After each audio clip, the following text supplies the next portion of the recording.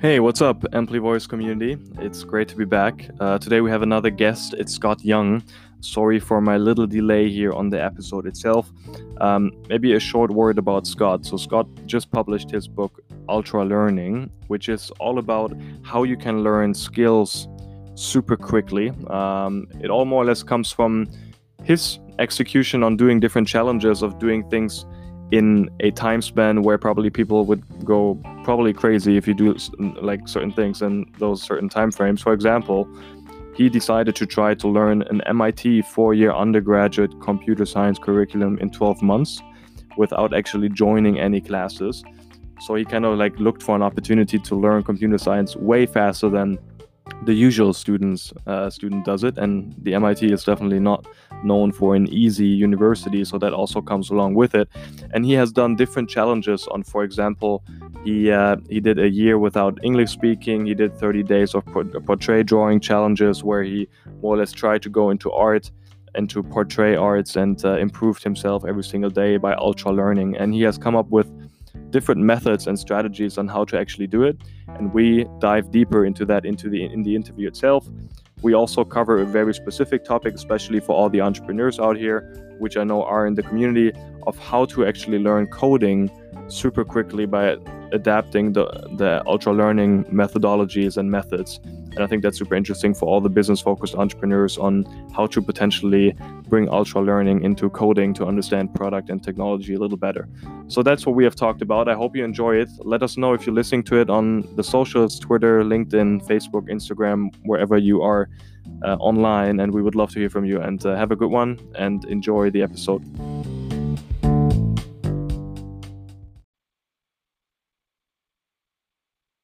Welcome back in the Feed Your Brain podcast. My name is Max, and I'm happy to have another guest today in the show. His name is Scott Young, for the quarter of the person that doesn't know him, probably through his books and through his more or less blog that's quite famous. He is about to publish a new book, which is called Ultra Learning, which is super interesting to me because it more or less covers how you can learn difficult things in less time, which is definitely something that is super, super interesting for entrepreneurs. So we have a lot to cover, and I'm grateful to have you on the show, Scott. Welcome to the Feed Your Brain podcast. Oh yeah, it's great to be here. Likewise, it's great to have you on the show. I mean, you have been in definitely have some definitely had some coverage on the process of your book, of course. But I think it's great to like take a different approach and also give value to the entrepreneur community, who is super interesting to learn things quicker. So I think we have lots of topics that we can discuss here. Yeah. No, I'm excited. Maybe generally to give a sense of ultra learning, can you maybe describe a little bit of where you come from, how this whole topic arose, and also what's like coming for you now in the process? Yeah, so ultra learning is kind of really it's one of those words that I kind of came up with to describe something you see in the world and you don't see another word describing it. And basically what I wanted to focus on was people who took on what I call self-directed learning projects, so people who just really have their own project to get good at something, as opposed to, we often think about learning as going through school or going through university or waiting years to get a degree. And I wanted to focus on people who seem to have taken unconventional ways to get good at skills. And then the other aspect that I wanted to focus on was people who had a certain intensity and passion for doing things as effectively as possible. So we all know the person who just kind of dabbles and they get a little bit better over like a decade maybe, but they're not super serious about it. I wanted to study these people because I felt like if we can understand how someone is able to do, some pretty impressive feats, and there's a number of people we can talk about who I document in my book who have done some pretty impressive things, and they do it through this sort of process of really refining how do you get better at things. So really understanding how the process of learning works and then trying to optimize it so that you can, get the best results that you want. Lovely. I can sense that you definitely have a good definition for what you do. It's lovely because I think it's quite good to understand it in more in depth. Maybe before we go into the like potential ideas of ultra learning, I had a question in mind that maybe is also something that you haven't had been answered or haven't you had been requested before, which is I was quite interested and intrigued before we started the interview about like when technology wasn't there and people didn't have access to learning things quite quickly through Google and different like tools that were given to us through technology.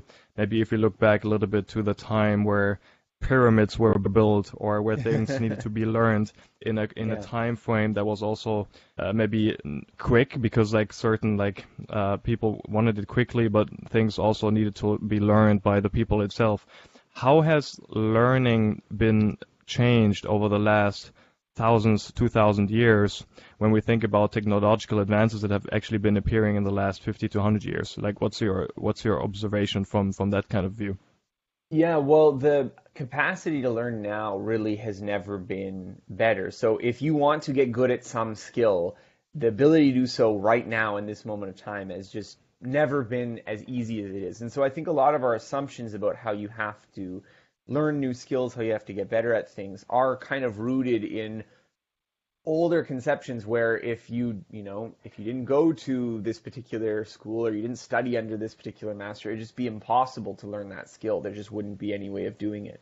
And so obviously, if we're talking about like the whole span of human history, there's been a lot of inventions that have made learning more, accessible. The invention of writing certainly has been one that has benefited people greatly. If you can only learn things when someone tells it to you directly, it's going to certainly be a handicap for learning. But even now, I think we're entering a new era because, as you just mentioned, things like Google, things like uh, courses being put online. These are all things that are fairly recently innovated, so that if you were to even look back 20, 30 years ago, it would be a real struggle for someone to acquire a lot of the skills that right now, there's tons of free resources for that if you wanted to learn them. Interesting. So you kind of see that, especially, I think what you also mentioned is that when we look at the former like way of learning, when we think about the Hmm. past, people are still thinking the same way, especially if you think about school. People are still learning in more or less traditional ways, and children are learning more or less in traditional ways. What do you think, like, what needs to happen now if we adapt the form of ultra learning? How can we adapt that to more or less the education system to also help children and people that are willing to learn in very early ages to learn faster and more effectively? Well, I think there's lots of things that we can be doing to teach more effectively and to run schools better and all of those things. But my purpose in writing this book and for bringing up this concept was that I think that a lot of people have a fairly narrow view. You talk about learning, and first thought comes to people's mind is classroom learning or something that you learned in school maybe. And sometimes that's not even the best experience, so you have some negative feelings about that. And so I think part of the problem is that we tend to focus on learning as it takes place in school. We don't focus on how do people learn things outside of it. And I think if you look at the scope of the things that people experience, the things that people learn, most of it actually doesn't happen in school. Most of the things that we learn that really matter to us, the skills that we actually get good at, they were not learned in a classroom. They were learned outside of the classroom. And so I think that that's the more typical way that we think about learning, that we actually end up doing learning in practice.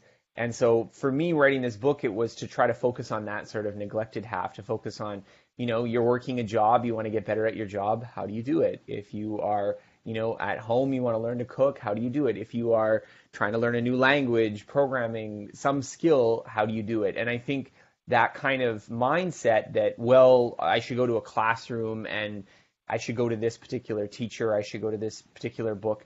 I think that can sometimes hold people back because when those things don't work very well, which often happens, then people get just in their head that, they can't get better at that. Whereas I think that if you really understand how learning works, you see that not only are you doing it all the time, but this is a process that impacts every aspect of your life. That is interesting. So as you mentioned, right, it's coming through all ages, no matter who it is. Lifelong learning is not just a word anymore. It's more or less a culture that needs to be defined and needs to be thought through in a more dense way. To maybe also cover the part of ultra learning, I remember when Nir Eyal connected us, so also saying hi to him and thank you Hmm. for the Yeah. introduction. He mentioned that you actually you try to do an MIT computer science course, which usually lasts 4 years, and you did it in, I think, 12 months. And the same happening for learning a language. You try to learn 4 languages within 1 year, which is spectacular. So I would love to dig a little bit deeper here on how you actually Sure. approached it with the technique of ultra learning, because I think that's a good first step into the topic. Yeah, so maybe it probably makes a bit more sense right now to just step back a bit and talk about how kind of coming across this ultra learning idea, how did I get here? How am I writing this book? And so for me, this Hmm. actually all started not because I did something really impressive and then just decided, okay, now now I'm an ultra learner, but rather it was meeting someone else and seeing someone else's example of doing something really impressive that kind of started me thinking along these lines.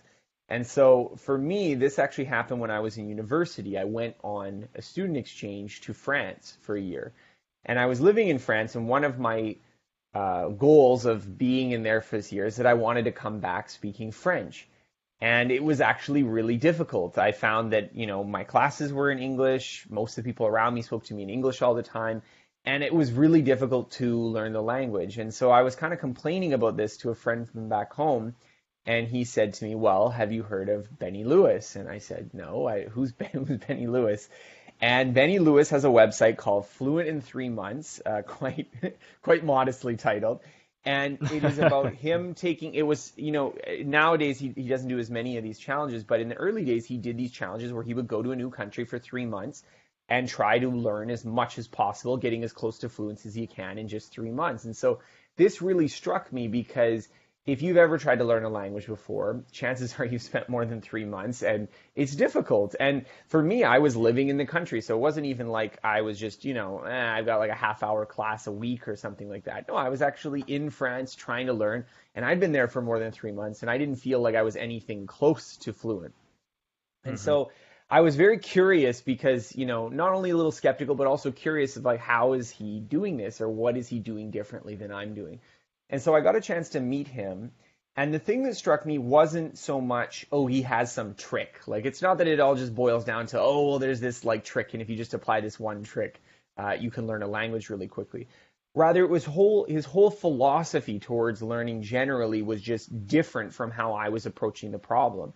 So whereas Hmm. I was at home and I'm kind of reviewing my books at home and just waiting for the moment when I might be able to speak with people and really be comfortable doing that, he was from the very first day, just going out, getting a phrase book, starting to talk to people. And so from Hmm. that, he was amassing a lot more practice. And because he was amassing a lot more practice, he was getting closer to fluency much faster than I was using my approach, even though I was trying really hard. And so for me, this was sort of, well, first of all, it kind of showed me that, the way that we often think about learning languages, that there's a big difference between the maximally effective approach and how people usually approach it. But Hmm. it also got me thinking about just this sort of thinking outside the education system way of approaching learning skills. See, Benny Lewis wasn't going and attending classes for 5 years and then going out and trying to speak to people. He was sort of creating his own path, and it turned out that that was faster to do that as well. And so for me, I remember experiencing that and having that kind of idea of, not only here's someone who's doing this really interesting project and it's got this sort of ambitious deadline and he's, really working hard at it, but also the fact that he was doing this as a kind of blogging project. So he was taking on these challenges and then writing about it while he was doing it. And I was also blogging at the time. So that's something that really appealed to me because I thought, this is just great. I just find this so interesting to follow this. And so a couple years later, I decided to do my first project, which you briefly mentioned before, which I called the MIT Challenge. And this was completely different, not really related to languages. But I basically, when I graduated from university, I had spent my whole time studying business in business school. And I kind of felt like I wish I'd studied something different. I don't know if you've ever experienced that when you've studied Yeah, I kind of something, you spent a lot of time got the studying, and then you're same. like, maybe I should have majored in something else. And so I Right. had this experience, That's why a lot of and people I learn was, coding in the process, right? yeah. And so I had this experience, and I felt like what I really wanted to have studied was computer science because I now was like working online. I was doing a lot of things that involved the internet, technology, software, and it kind of felt like I should have studied that instead of, HR and organizational theory and like weird charts with quadrants and things like that. And so I was interested in learning that, but I didn't really want to go back to school. And so this kind of idea of Benny Lewis taking on these, what I'll call now ultra learning projects, really sort of kind of had this like, well, maybe there's something there. And around that time, I was digging around, and MIT actually posts a lot of their coursework online for free that anyone can access. So this is MIT's open courseware. And so I remember I was taking one of the classes, like I was going on there and I was watching the lecture videos, and I was really impressed by it. And it just kind of, I don't know where the idea came exactly, but I just had this feeling of like, has anyone ever tried to do something like a degree before? Like, has anyone tried to, learn an MIT sort of computer science degree, but just using the free stuff that they provide, not actually going to MIT, not actually doing all of that process. And so this idea for this project was, obviously, if you're not actually going to MIT, you're not going to get the full MIT experience. And so I tried to just really focus it on, could I learn the content enough to pass the final exams? And later I added the programming projects. But with this kind of stripped down idea, it was actually possible to get pretty close to what MIT would teach in their undergraduate curriculum, just piecing together with these free resources. And so, yeah, I took on this project I called the MIT Challenge, and I started in September of 2011, and I did I passed the final class in I started in October 2011, and I passed the final class in September of 2012. So it was just under 1 year. Crazy. Congrats on that side, actually. So you learned coding probably pretty quickly, or the science behind computer programming, which is definitely one big advantage. Yeah, well, it really was. And like I did the normal time spent in university before, and I felt like I learned more in that 1 year of doing that intense project than I did in my entire actual undergrad, where I got the actual degree and everything. And so that was sort of, for me, the Benny Lewis kind of just showed me, that this was a thing that people could do. I mean, obviously there's a lot more details that go into being able to actually do it, but I think sometimes just seeing someone do something like that, it just starts those gears turning. I feel like for a lot of us, if no one's ever done something before, there is a kind of sense of like wanting permission, I guess, like that you need, oh, okay, are you allowed to do that? Can you do that? And so for me, seeing Benny Lewis was really one of those like, oh, you could try to do something like this. And I mean, obviously there's a lot more thought that went into making that challenge possible and even successful. But I think that's what I'm kind of hoping to do with this book, is to show people that, you don't need permission. You can do things like this. Maybe it's not learning a language or learning computer science for you. Maybe it's learning painting, or maybe it's learning entrepreneurship, or maybe it's learning some other skill that you think, you'd like to get really good at. And this is just sort of trying to expand your mind to what might be possible. Lovely. I think generally the topic of learning to code and learning computer science is definitely a way that would bring value to the audience, in case we have the chance to go a little more into the process and the idea of how we could start. Maybe not generally computer science, but if people are in the process of building a startup, which a lot of people in the community are, you come across, of course, or as a business founder, you kind of like want to understand product and tech more and more. And of course, there are certain resources that help you get a general understanding of it. But I feel that also a lot of business owners, and I feel the same, I would love to start coding in a little more depth, to also go into more in-depth conversations with my co-founders. And I know that the audience also feels the same in that regard. And I would love to maybe get a hold of, let's say we want to learn Node.js, or we want to learn Python. Of course, there are certain Udemy courses that you can watch, but if you want to grab a little more from the iBird's perspective and to like start ultra learning a certain language, how would you approach it? What would be like a step-by-step, more or less roadblock or a step-by-step road to come to the final end? Yeah, so, well, let's take Python as an example, because I think Python is a pretty versatile language. I think Python is a pretty good starting language for a lot of people. I think, for Yeah. instance, I think it's a lot easier to start learning Python than JavaScript. Even though JavaScript is a little Yeah, I bit more agree. useful for some web applications, if you've never done any programming before, I think Python is a little bit more friendly to use. But I would say Mm. that the right decision to make is not so much, okay, well, what, okay, which book or which course should I use? Because the truth is that if you take any programming course or any programming book, they mostly teach it in the same way. So they mostly will say, okay, here's, we're going to print hello world, and then these are what variables are, and then this is what a function is, and then That is so true. this is basically how all programming classes proceed. So I would say the right way to think about it is not that like you do kind of have to go through a certain sequence of learning it, and so there's a reason that people teach it in that order. So it's not to say, oh well, there's this some like tricky way that you can do it that will skip all of that work. Like obviously you have to go through that work.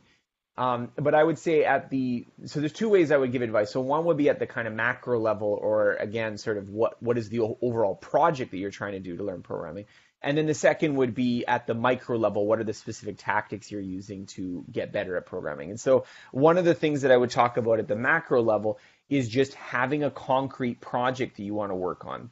So one of the things that I think holds people back with programming is that there's a sort of vague sense of, well, I don't really know what I want to make.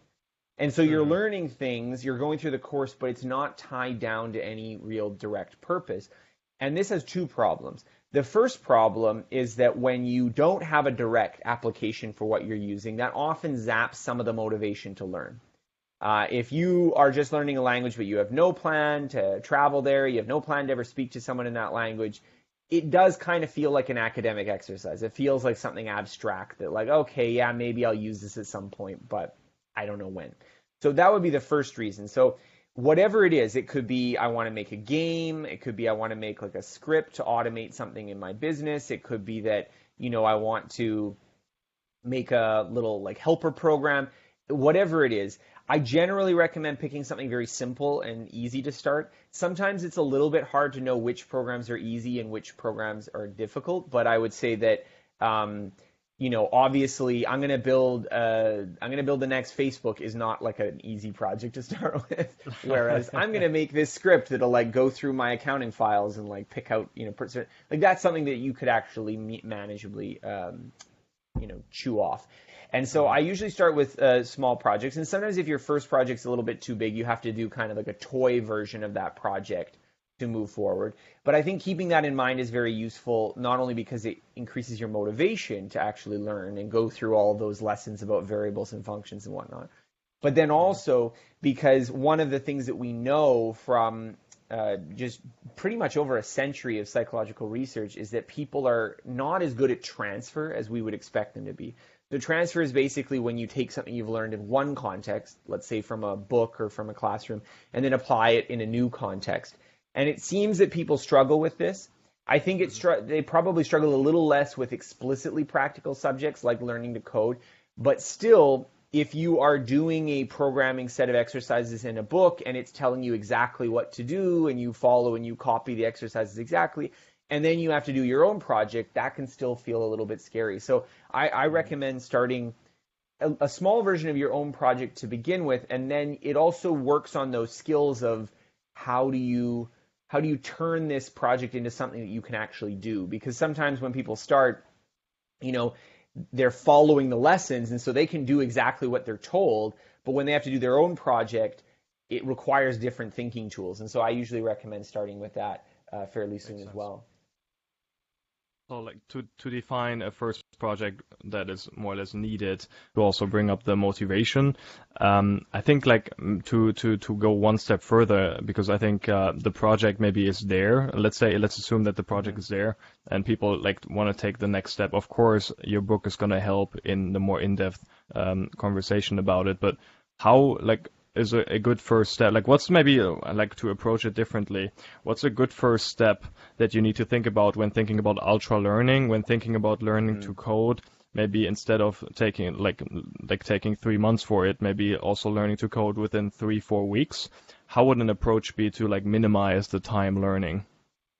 Right. So I think there's a few steps. The first step I usually recommend is actually, kind of ironically, is not to get started immediately. So what I usually recommend is people to spend as much as 5 to 10% of the total time they expect to spend on their project. So if, as we said, if we had like a 3-week project, maybe you're spending, you know, maybe spending 2 or 3 days just just going through and looking at what are the different ways people can learn this skill. Because I think one of the mistakes that people often make is that they just run off with the first book they find or the first program they find.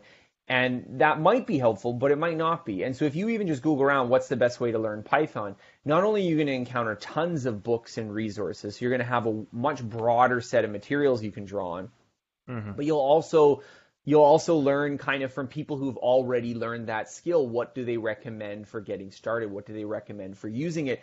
And maybe they have different advice depending on what your end goal is or where you're trying to learn it for.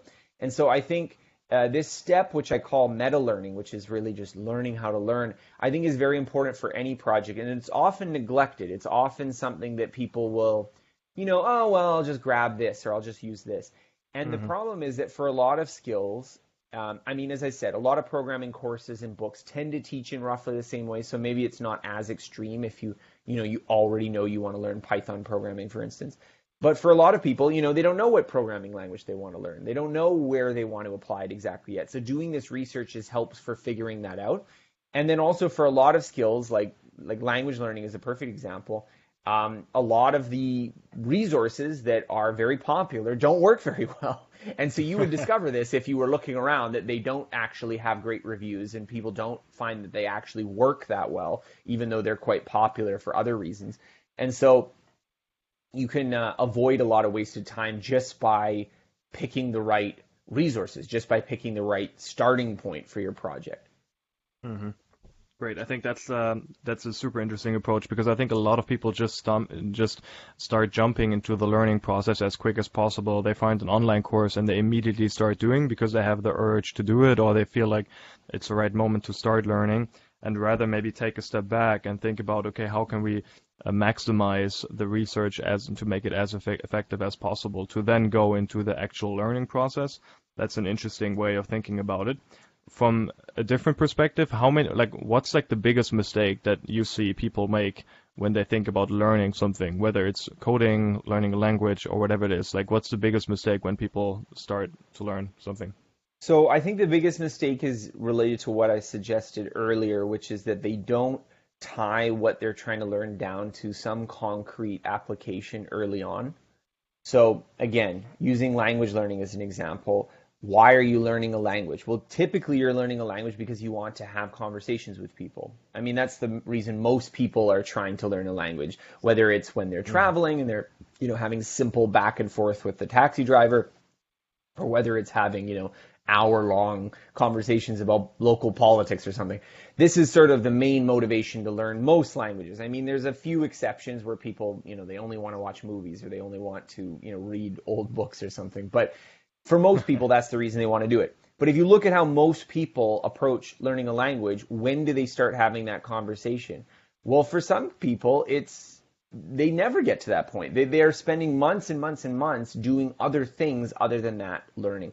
And so this suffers from this transfer problem that I talked about earlier. But at the same time, it also creates, again, these difficulties of motivation. So if you're not actually using the skill, you're not seeing progress, it's harder to just work on learning when it's purely an academic idea. It's totally separated from everything that you care about. So it's very hard to maintain motivation. But then also there's these transfer issues, so that you spend a lot of time learning something, and it may be the case that the way you're learning it doesn't transfer as well to the situation you actually care about. So with programming, again, my suggestion for that particular domain is come up with some kind of programming project. And it can be pretty small to start. It doesn't have to be a huge thing. Even if your eventual goal is to build some great startup, maybe your first goal is well, could I make a website, or could I make a website that, allows for this, or, just to get started, right? You can work on those things. So it doesn't have to be the full situation, just in the same way that if you start trying to have a conversation with someone, it doesn't have to be an hour-long tirade. It can be, just a simple back and forth, even if you're using a dictionary and Google Translate. But I think that's an important step, and it's often missing from a lot of the ways we think about learning academically, where you spend, the whole time learning that's completely removed from the situation where you're going to apply it. And so I think this sort of experience we have in school often misleads us to thinking that that is the right way to approach it, when really that's sort of a deficit of school, not in its advantage. From a timing perspective, because I think that's also part of the learning process. And of course, if you have a project that you can actively work on, that's more or less also your full-time job, more or less, to build a startup, and you kind of need to build your first website that's having some animations or whatever. I think that's the first step. But if people want to like learn something on the side besides they have like a main job happening, or besides they're actually working in a startup and they kind of want to learn something on the side, how would you recommend, like, what would you recommend to those people who more or less try to ultra learn on the side? Should they block certain hours during the day? What's your experience to like keep the learning process in a certain mood, but also not forget to keep learning day by day and to keep doing it regularly? So in many ways, the people who are learning with, you only have 20 minutes a day, or you only have half an hour a day in order to learn this particular subject, those are the people that really need these kinds of efficient learning approaches, because you don't have any time to waste, right? If you're a student at school and you have your entire day, your entire week to focus on learning, well, okay, maybe if you wasted an hour or two doing something that didn't matter, who cares? But if you're only doing 20 minutes a day and you waste 2 hours, well, that's a week gone. And that could make a Hmm. really big difference in your long-term progress. So what I try to talk about in the book, and I think is an important thing to keep in mind, even when I am talking about people like Benny Lewis, or things like the MIT Challenge, where they were kind of intensive full-time projects, that the real essence of this is, what are you doing with each minute you spend studying? How does each minute make you better at the skill, acquire knowledge, retain things better? That's really the level that I like to focus on. In the broad scheme of things, whether you do something, like you go to a coding boot camp and you do 60 hours a week and you do it for, 2, 3 weeks, or whether you are, spending, again, like 20 minutes a day over a year, that's really up to you and your schedule. I think that there are some things that are a little bit easier to do in a burst, like, for instance, language learning, where you're traveling and actually immersing yourself in another country or culture, tends to be a little bit better when you have the ability to chunk off time for it. It's harder to do that on 20 minutes a day. But on the other Right. hand, there's a lot of skills that actually benefit from being more spread out. There's a robust amount of literature from psychology showing that spacing, that if you actually spread out the exposures that you have to information, you retain it for longer. So it isn't to say that you And have to be doing it full sorry to time in interrupt, order but to make it work. spacing means like more or less also do it in weekly terms, or does that mean take a break for 1 to 2 days, or um, what can I people like think, think of? yeah, so I think the idea behind spacing, or the right way to think about it, is that, so if you just keep exposing yourself to the same information in the same studying session, just again and again and again, it tends to have quickly diminishing returns about how effective that is in terms of your Mm. overall ability to remember it. In contrast, if you have some material and you remind yourself of it over several different occasions, not for very long, but over several different occasions spread out in time, those could be on different days, it could be at different studying sessions, different areas where you want to learn, then you will have a longer set of memories about it. And so this means that if you are taking a class, for instance, the way that most people learn is that they do unit one, and then they do unit two, and then they do unit three, up to the Hmm. end, and then they do a big cram right before the exam. And research shows this isn't very effective, that what you should have been doing is you do unit one, and then you do unit two, and then you do a little bit to remind yourself of unit one, and then you do unit three, and then you do a little bit to remind yourself of unit two, and then unit one, and you do a little bit of those reminder things. And then if you do it properly, you don't have to really cram before the exam. You should only have to do just a light refresher at the end of the course. And that way of learning might take the same amount of total hours of studying time, but the end result is that you will remember that information far longer than the kind of massed exposure to the information where you just do one concentrated burst and then you move on to the next topic and you don't review it. Amazing. Yeah, thank you for sharing that. I think that's definitely good to also take it away from like the ultra learning principle, how to be more effective in that sense, especially if you have less time. Maybe Mm. like a final question before we go into the Q&A part. Um, like when we think a little bit more on the visionary side, when we think, I think a lot of people in the community saw that Elon Musk was recently presenting the Neuralink as a way of more or less having Hmm. to like having an enabler to reach any information possible within milliseconds. And of course, that's going to happen sooner or later if we think about how the world is changing in a bit. But what do you think like about like the learning principle in general? If you think a little bit more visionary on the side that Neuralink and other elements will come into play and will more or less also be part of the brain, how do you think learning will change in that sense? Well, so I think it's interesting. I think, first of all, it's kind of difficult to talk about technology that doesn't exist yet in terms of what will be the trade-offs and what will be the actual application of this. I have seen a little bit about that. So again, it doesn't exist right now, so it's hard for me to comment on how effective it will be. But if we Right. think about it, though, the idea of using external technology to expand our minds and our ability to think and remember really as has been going on for the last couple thousand years. If we think about writing, writing was an invention that essentially extended our minds, it extended our memories into a physical media that was outside of our brains.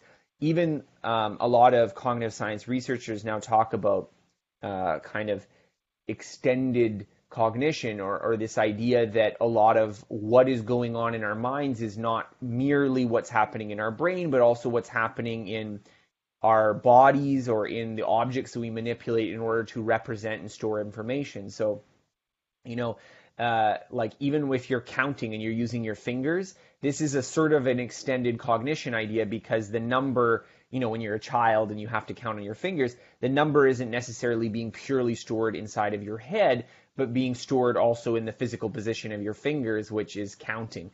And I mean, that's a very Hmm. simple idea, but even little things like putting a post-it to remind yourself to get the groceries when you leave the house on the front door, that's a little bit of a kind of, okay, well, I'm setting up almost an external memory that will trigger at the moment that I need it.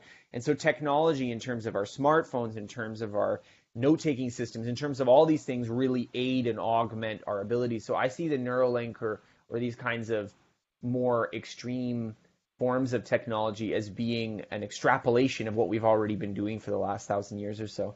And so I think on the one hand, these kind of technologies hold great promise, but on the other hand, I think they even underscore the importance of learning things well, because I don't think it's the case that if you go back to, ancient Greek times when there weren't these devices, people would say, "Oh, well, you had to learn a lot more in the ancient Greek days than you do now because you had to memorize everything and there was no paper and everyone had to just memorize speeches." Well, no, obviously we wrote things down, but then that created an opportunity for a deeper, almost harder kind of learning because you have to understand what was really meant by something instead of just memorizing it verbatim. And so this is sort Makes of, sense. I think, the progression of the education system over the last 100 or so years is that, now the idea that we would be teaching a lot of rote memorization for facts and trivia seems kind of antiquated because if you want to find out the date of any historical event, you can just Google it. It's very easy, right? And Right. so what we really want people to do is really understand why did this event happen and what was the sort of story behind it. And similarly with skills, this is one of the things that I talk about in my book is that what has been happening is that the things that were kind of easier to learn, the things that you could just do a little bit of training and then do this sort of clerical job, those have been replaced by computers. Travel agents, librarians, bookkeepers, these are all professions that are increasingly becoming automated and dwindling as a result. And the Hmm. jobs that are replacing them are more complicated. They require higher skills, they require deeper thinking and deeper learning. So I don't see Neuralink as being a break from that tradition. I think it just continues it. And I think that the technology that happens in the future, whether it is some kind of implant or whether it's, they've even done things now with fMRI and like scanning Hmm. people's brains to like form low resolution images of the things they're mentally picturing and stuff like that. And Right. so Right. all of these things that when they happen, I think that they're going to just underscore the need to really understand how learning works and to have, sophisticated strategies rather than, well, I'm just going to memorize this and just hope that, that's going to be enough. Right. I mean, it's also part of maybe just a changing interface where people will not look into a smartphone or use voice as a tool to access information, but they will just use more or less an external element in their brain to access learning possibilities, right? I mean, it can also be just another interface that's been developing. So I think that's an interesting thought that we can potentially expand further, but I would love to go into the Q&A to also learn a little bit more about your personal preferences. What's the most favorite book that you have read that you also maybe gifted to people and that you've loved reading that you want to share with the audience? So a book that I've been recommending a lot recently is the book The Enigma of Reason by Dan Spivey and Hugo Mercier.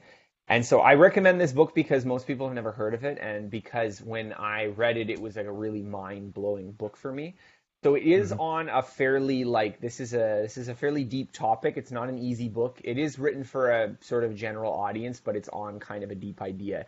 And the basic idea of the book is, so what the enigma of reason is, according to the authors, is simply that, first of all, why do, when we think about reason or thinking through things logically and coming to conclusions and, reason, what we really think of is this sort of fundamental human ability. Why do humans seem to be the only animals that have this ability? So that's kind of surprising if we think about, just life in terms of evolution and stuff, why human beings would be the only animals to have this.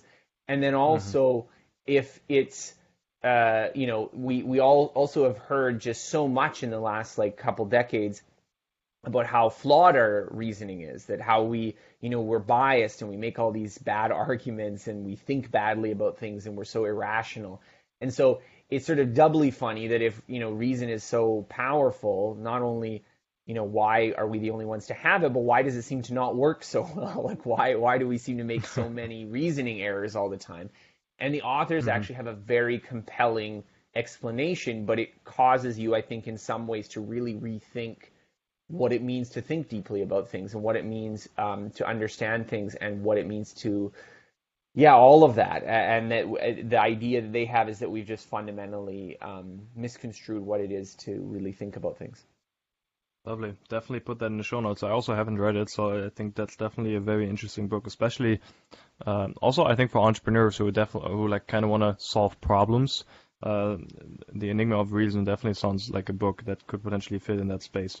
From a routine perspective, is there any routines that you do on a daily basis or on a weekly basis that help you stay who you are?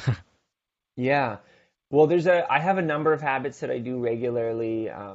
One of the habits I do just for physical fitness is I do 50 push-ups every day. It's a pretty lightweight habit, but I like it because I can do it wherever. So even if I'm in a hotel room in a different city, I can do it. In terms of learning, I have learning goals that I'm just sort of maintaining constantly. And so one of the things that I've been doing for the last couple of years is I just have a goal to do 10 minutes of Chinese practice a day. And that's been something I've been doing for a number of years. And it's mostly just to maintain engagement in it. And so that's, I think another learning advice that I could give is that once you have learned something and now you're kind of at the point where you want to get better, but it's more a long haul thing than quickly learning the basics of something. In that case, I think having a regular habit that it could be once a day or once a week, you do some very minimal amount of practice is good because it just kind of gets the ball rolling and then you end up doing more practice sometimes. So you're fluent now in Chinese or? I would say I'm pretty fluent. I'm it's hard. I don't know. I'm always skeptical to talk about fluency because for some people, the word fluent means perfect, or it means that you speak it like your native language, which actually very, very few people are able to do that. They're and usually they tend to be people who have lived for a long time in the culture that speaks that language. But even then, a lot of people, by the standard of are you perfectly fluent would be, there's not that many. But at the same time, I think that there is a kind of lighter definition where fluent is that you can kind of have a fluid conversation where there's not a lot of, that's really what fluency means, is it doesn't mean perfection. Fluency means that you're not stammering or thinking while you have to look up words. You're just talking, right? And so by that benchmark, I would say I'm fluent in Chinese, although, clearly there's still a lot of things to learn, which is why I'm still practicing. How do you like manage your to-dos? Of course, you have the different stuff that you need to do. You're like very deep into Yeah. writing. You have your whole book story coming up, or it's out already. But there's a lot of stuff to do. Like, how do you keep your to-dos together? Yeah, so it's a mixed system. I basically I do I have a calendar to manage things, and I often schedule what I'm doing in the hours on that calendar. This is especially true these days because since the book's come out, I've had a lot more podcast interviews, Right. and so those tend to like make my schedule. It's like, okay, I got this at like 10 a.m. and then I got this at like 2 p.m. and so I got to like work around that schedule. And so I tend to chunk out and actually write in my calendar what I'm going to do in those in between moments so that I don't waste them. Hmm. But at the same time, one of this productivity approaches that I've used for a number of years now that I find it's pretty lightweight, it's pretty simple, but it works pretty well is what I call weekly daily goals. Or just every night you make a daily to-do list, and every week you make a weekly to-do list, and your daily to-do list is sort of siphoned off of the weekly list, plus maybe some, daily tasks like going to the gym and stuff. And the thing I find really valuable about that is that it takes the kind of infinitude of things that you have to do and chunks it down to, okay, but today I'm just doing this. And I think that that's very helpful because often if you are in this sort of zoomed out mindset where you're like, oh my God, I've got so many things to do, there's an infinite list of things and it feels overwhelming, it can Hmm. feel like all your efforts are for naught just because you were putting in a lot of work, but you're barely chipping away at it. And so you need to reframe that psychologically so that you're just focused on what's in front of you right now. And I think that's the key to making progress is that you've chunked it down enough so that, all right, well, I'm just doing this right now. And then you make progress on that and then you do the next thing. Lovely. Yeah, I can totally agree to that. I do the same with the weekly and daily goals. Of course, also inspired by Nir's new book, which is all about the productivity side of doing things. Mhm. Very cool answer. Thank you. What would be a guest that you would love to listen to if you think about the podcast here? Oh, a guest that I'd love to listen to. Well, lots of people. I have lots of friends that have, done interesting things and interesting books. People, well, we just mentioned Nir Eyal, but James Clear, Cal Newport. These are all very interesting speakers. I always enjoy my conversations with them. Lovely. Cool. Good to hear that. Cal Newport is definitely on my list, so I try to approach him. So let's try. Yeah. Um, Nice. Thank you for the conversation. Maybe you can tell a little bit more, like where can people find your book? Also, where can people actually follow your journey of Sure. ultra learning and everything you do? Maybe you can give a little hint here. Yeah, so you can go to my website, which is at scotthyung.com. That's SCOTTHYOUNG.com. And there you not only have links to the book, which is now available Amazon, Barnes& and Noble, Audible, Ultra Learning, but you can also read my articles. I've written over 1,000 articles on productivity and learning and goal setting and things that might be useful to the people listening here today.